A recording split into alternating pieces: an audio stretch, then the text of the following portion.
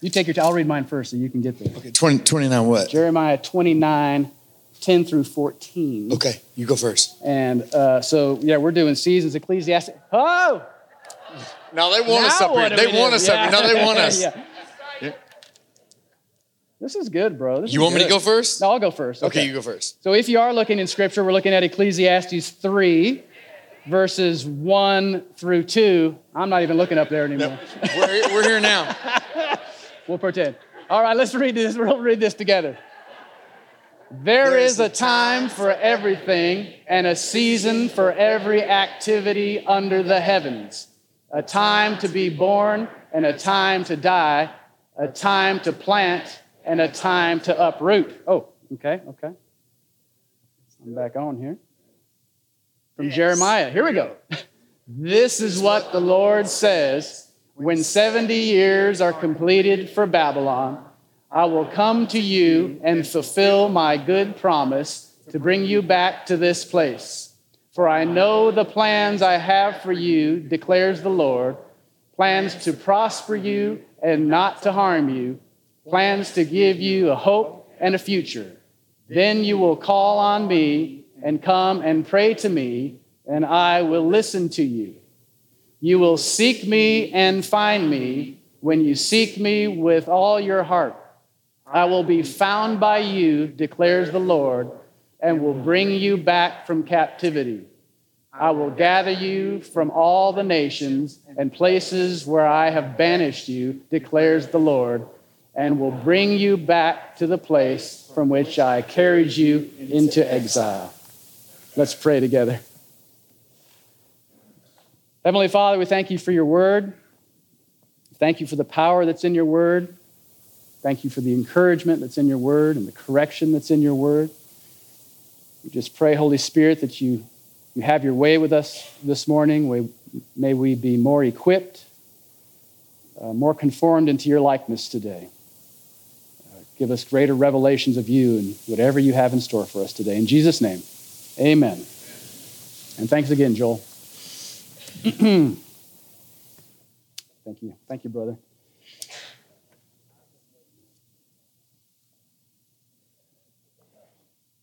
That's a picture of my dad.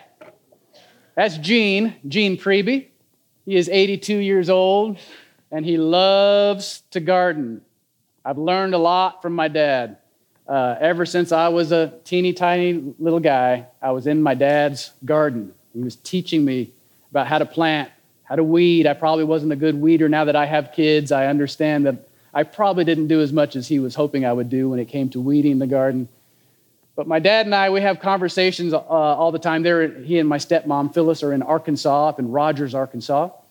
And we have conversations on the phone. And whatever literal season we're in, we're talking about gardening.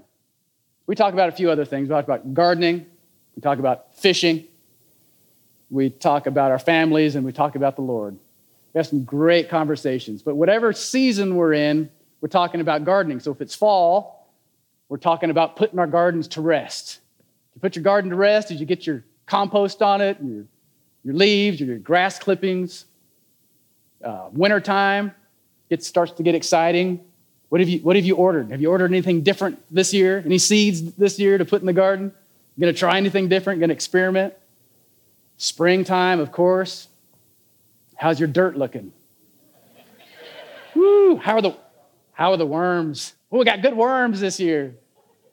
Good stuff. What's coming up? What's germinating?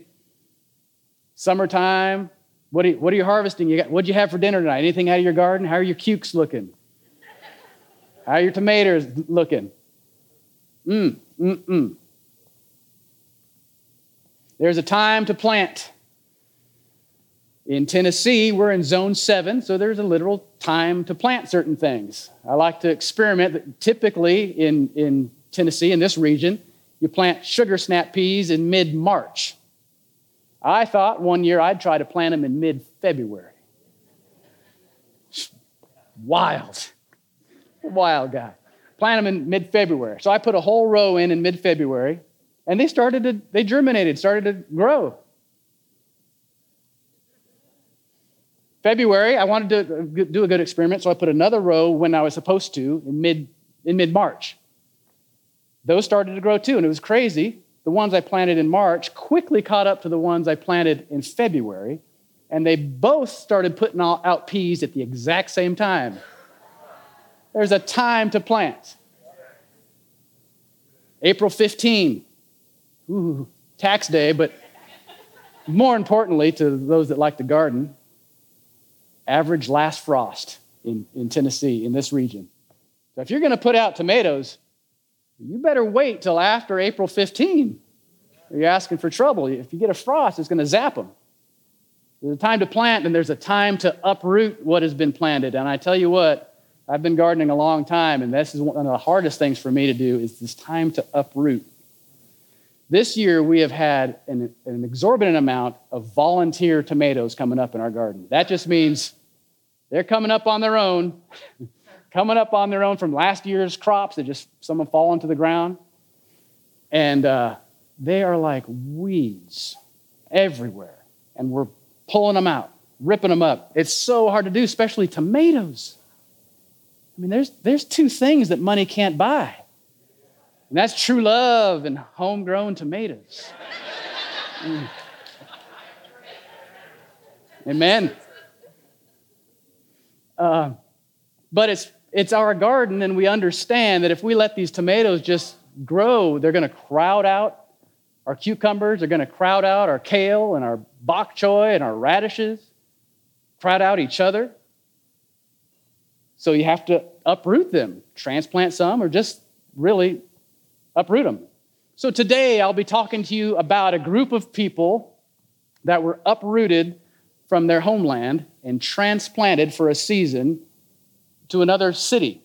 Talking about the Babylonian exile in 587 BC, a long time ago, under the reign of King Nebuchadnezzar over Babylon.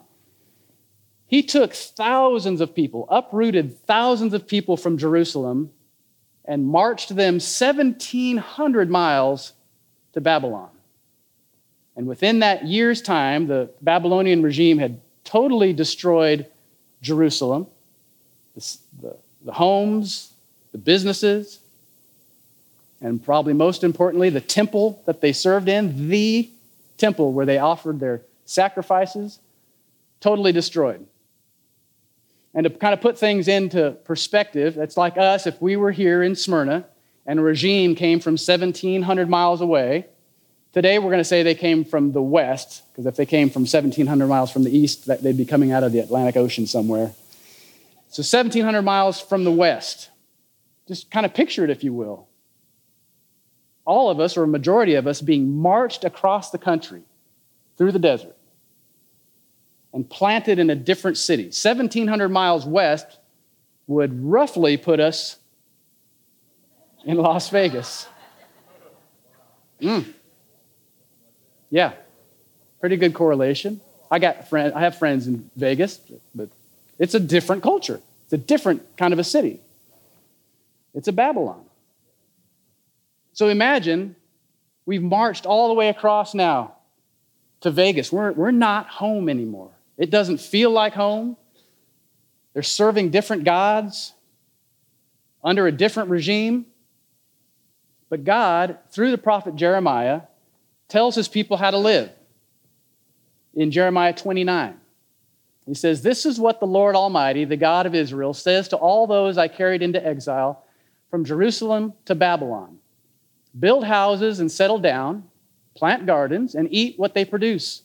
Marry and have sons and daughters. Find wives for your sons and give your daughters in marriage, so that they too may have sons and daughters. Increase in number there, do not decrease.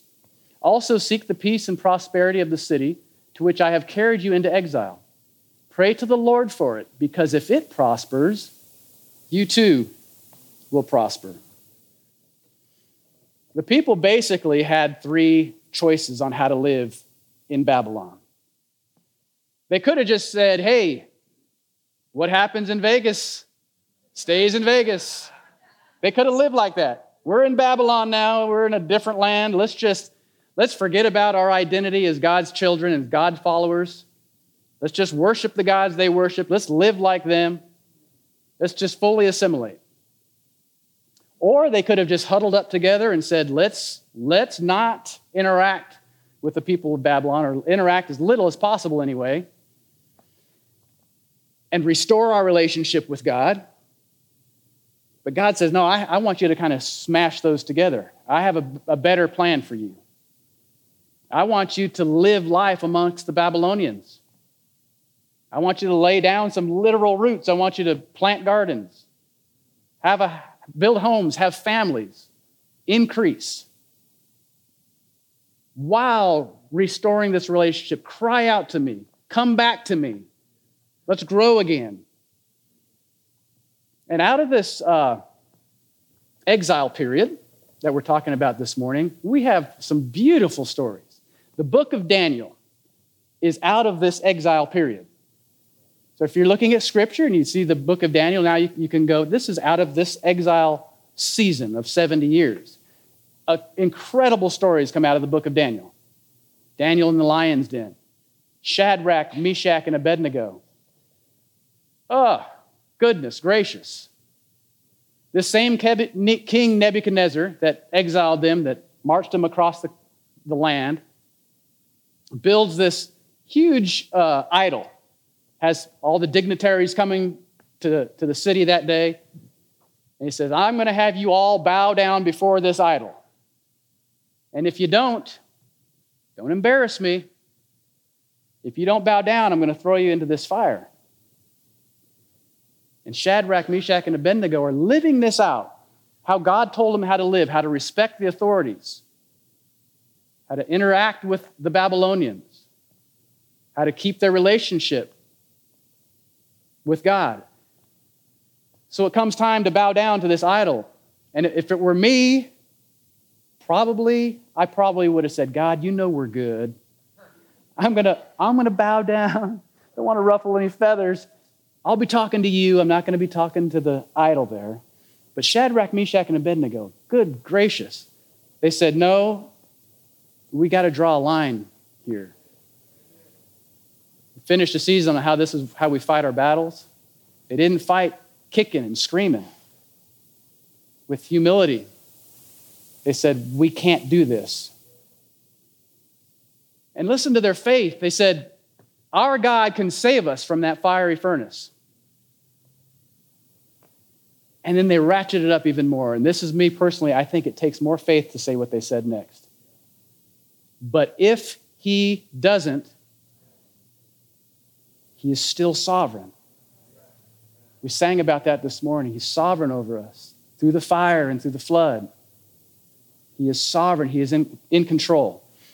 The same King Nebuchadnezzar. Oh, I won't tell you how the story ends in case you haven't read it yet. Cliffhanger. Go check it out in the book of Daniel. The same King Nebuchadnezzar is full of himself at this one point in time in the story. He says, look what I've done. Look what I've built. I'm king of the world. And God comes tapping on his shoulder and says, you think you did all this? You think you're in control? And he uproots King Nebuchadnezzar from his throne as king and plants him in a field for a season, for 7 years. And he becomes like a beast of the field, eating grass on all fours. For 7 years, I think I would have probably got the point, maybe in a day or two. But for some reason, he wanted King Nebuchadnezzar there for 7 years. And this is what King Nebuchadnezzar says after the 7 years have passed. At the end of that time, I, Nebuchadnezzar, raised my eyes toward heaven, and my sanity was restored.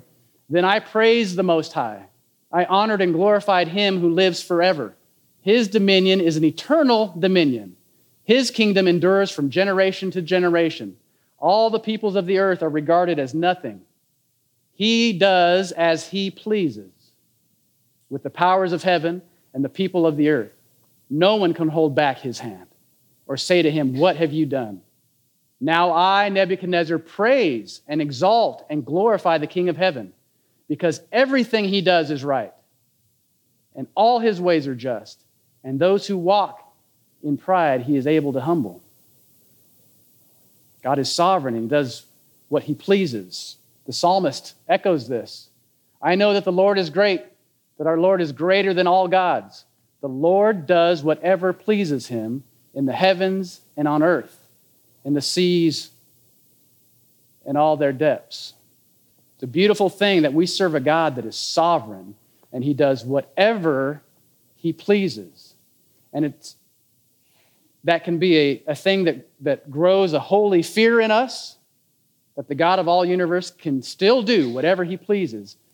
And the flip side of that coin is that God that does whatever he pleases chooses to do things, chooses to use circumstances for the good of the people that love him and are called according to his purposes. He chooses to do things that are good for the kingdom. And that should give us some great comfort. God does what he pleases, but he does things for the good of those that love him and are called according to his purposes.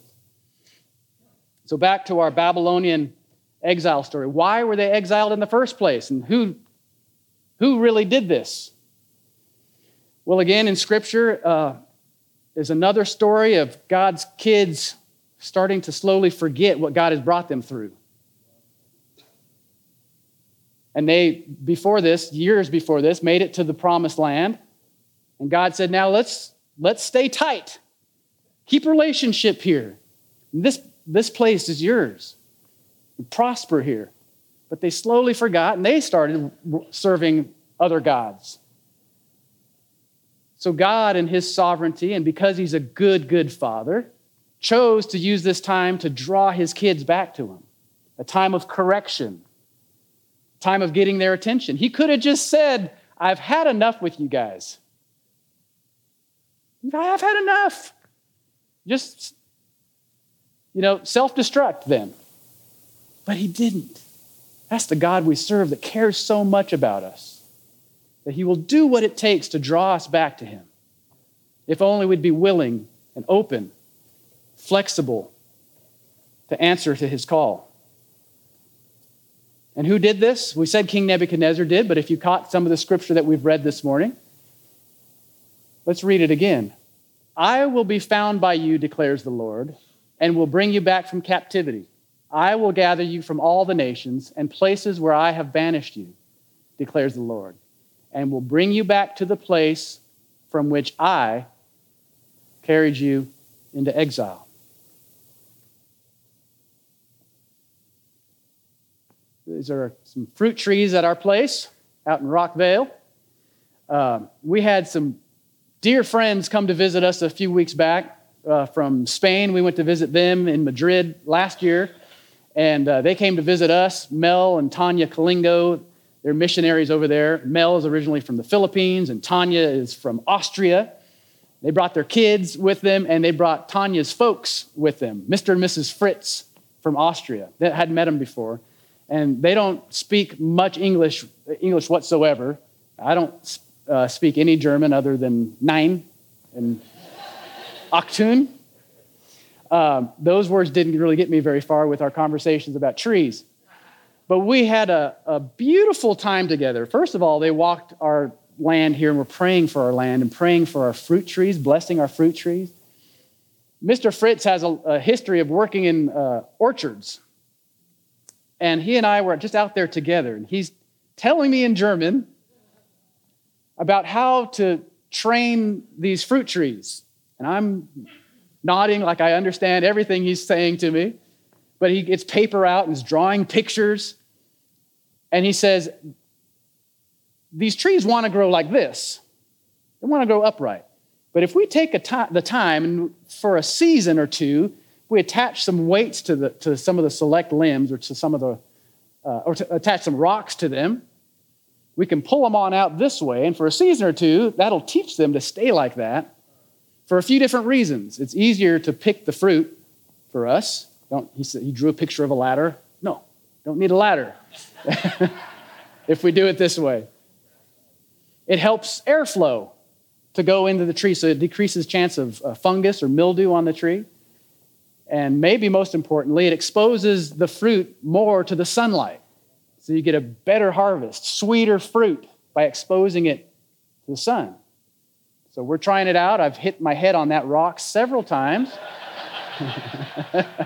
I'm a slow learner. I'm sure my neighbor laughs at me every time I go, hit my head on that thing. But for a season, we're training our trees. See what Scripture says about the correction of the Lord.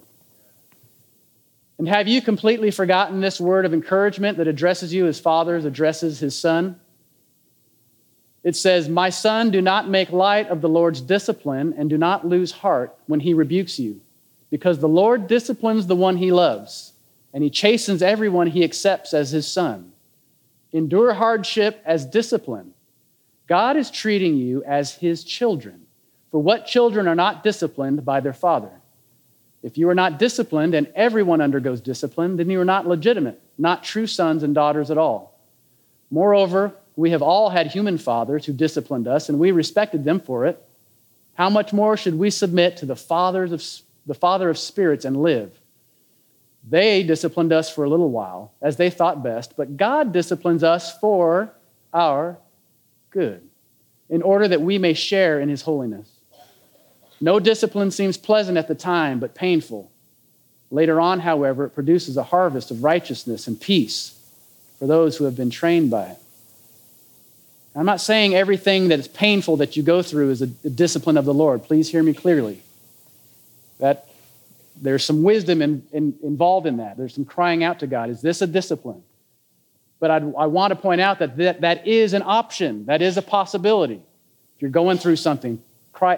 Are you trying to teach me something, Lord? I want to learn if you're trying to teach me something. Sometimes all we want is the encouragement that comes from the Lord and the encouragement that comes from God's word.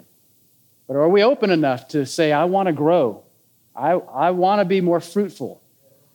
I want to be able to be pliable and bend. A.W. Tozer says this: "We must allow the word of God to correct us the same way we allow it to encourage us." I've been working on teaching my kids how to hit a baseball. And if all I did was say, just keep swinging, attaboy, just keep swinging, and they keep whiffing. That a girl, just keep swinging, that's good. But if I don't take the time to say, we have to address your stance here a little bit. Your grip is a little funny. We need to change your grip. Your shoulder's dropping. And they may go, Daddy, that feels weird. How's it feel to be whiffing the ball? I promise you, kids, when you start connecting with that baseball, it's not going to feel weird. But it takes some time and some correction to change your stance and your grip for the things of the Lord. Are we open to his correction? Back to the big picture of the Babylonian story. If we pull back a little bit, they made it back to Jerusalem, just as God had promised, 70 years later. They made it back, and they made it back home, but it didn't feel like home. They were still under the same rulers, and oppressive rulers. Smyrna, if we're back to our story, it was still destroyed. It was still a mess. The temple was destroyed and needed to be rebuilt over time. They were home, but it didn't feel like home. Well, what is this promise, Lord, about a hope and a future? What was that all about? I believe God was saying, wherever you go, if you're with me, you have a hope and a future. And that's a temporal thing, a short-term thing, yes. I think he was planting seeds in the story of the Bible of a future, of an eternal hope, an eternal prosperity that ends up coming through Jesus Christ. We study Scripture. It's fun to study Scripture and see things and to see patterns. And there are themes in Scripture. And one of the great themes from the beginning to end of Scripture is this theme of exile. And we see it from the very beginning of the book. Adam and Eve, rooted in a beautiful, perfect garden. God is walking with them and talking with them. He says, now there's a tree over here. Just don't eat from that tree. Things are going to change if you decide to do that. They chose to eat from that tree, and they were banished. They were exiled from the garden. We see more stories throughout Scripture of people groups exiled, searching for the promised land, exiled, individuals sent away, exiled. And that applies, how does this apply to us? It does apply to us. The story of the Bible, Peter references this. He references us, children of God, as exiles. It's a big picture kind of a thing. He references us as exiles and foreigners. Let me show you. Dear friends, I urge you as foreigners and exiles. Other scripture will say citizens of heaven. And look at, while we read this, how it mirrors, how it's similar to what God, through Jeremiah, told the people that were living in Babylon. I urge you as foreigners and exiles to abstain from sinful desires which wage war against your soul. Live such good lives amongst the pagans. Though they accuse you of doing wrong, they may see your good deeds, and they will glorify God on the day that he visits us. Show proper respect to everyone. Love the family of believers. Fear God. Honor the emperor. Brothers and sisters, we're exiles. We're not home yet. We're heading there. Praise God. We're still on the red part of the rope that Kevin spoke about a few weeks back. Our dear sister Margaret is on the white part of the rope, absent from the body, present with the Lord for eternity. If you're hearing my voice this morning, we're still on the red part of the rope. We're exiles. We're citizens of heaven. How do we walk this out? It's the same way that we walk it out as the Babylonians or the Jews in Babylon were told to walk it out. Same way here. There's a song one of my favorite Christian artists, Stephen Curtis Chapman, wrote called Not Home Yet. You can look it up later. It's a great tune. It talks about us being pilgrims, sojourners on a journey. We're not home yet. And in the bridge, he says, so let us not grow weary or too content to stay. I love that line. Let us not grow weary that we're not there yet. We're heading there. Yes, Lord, come quickly. But let's not grow so weary that we're not there yet, and let us not grow so content that we want to stay here. We're not home yet. Wherever you've been planted, physically, geographically, if you're going through a season that's rough, if you're going through a season that's fruitful, beautiful, wherever you're planted right now, I encourage you to continue to be rooted in him at all times. Be rooted in his word. Be rooted in his goodness. So then, just as you received Christ Jesus as Lord, continue to live your lives in him, rooted and built up in him, strengthened in the faith as you were taught, and overwhelming with thankfulness.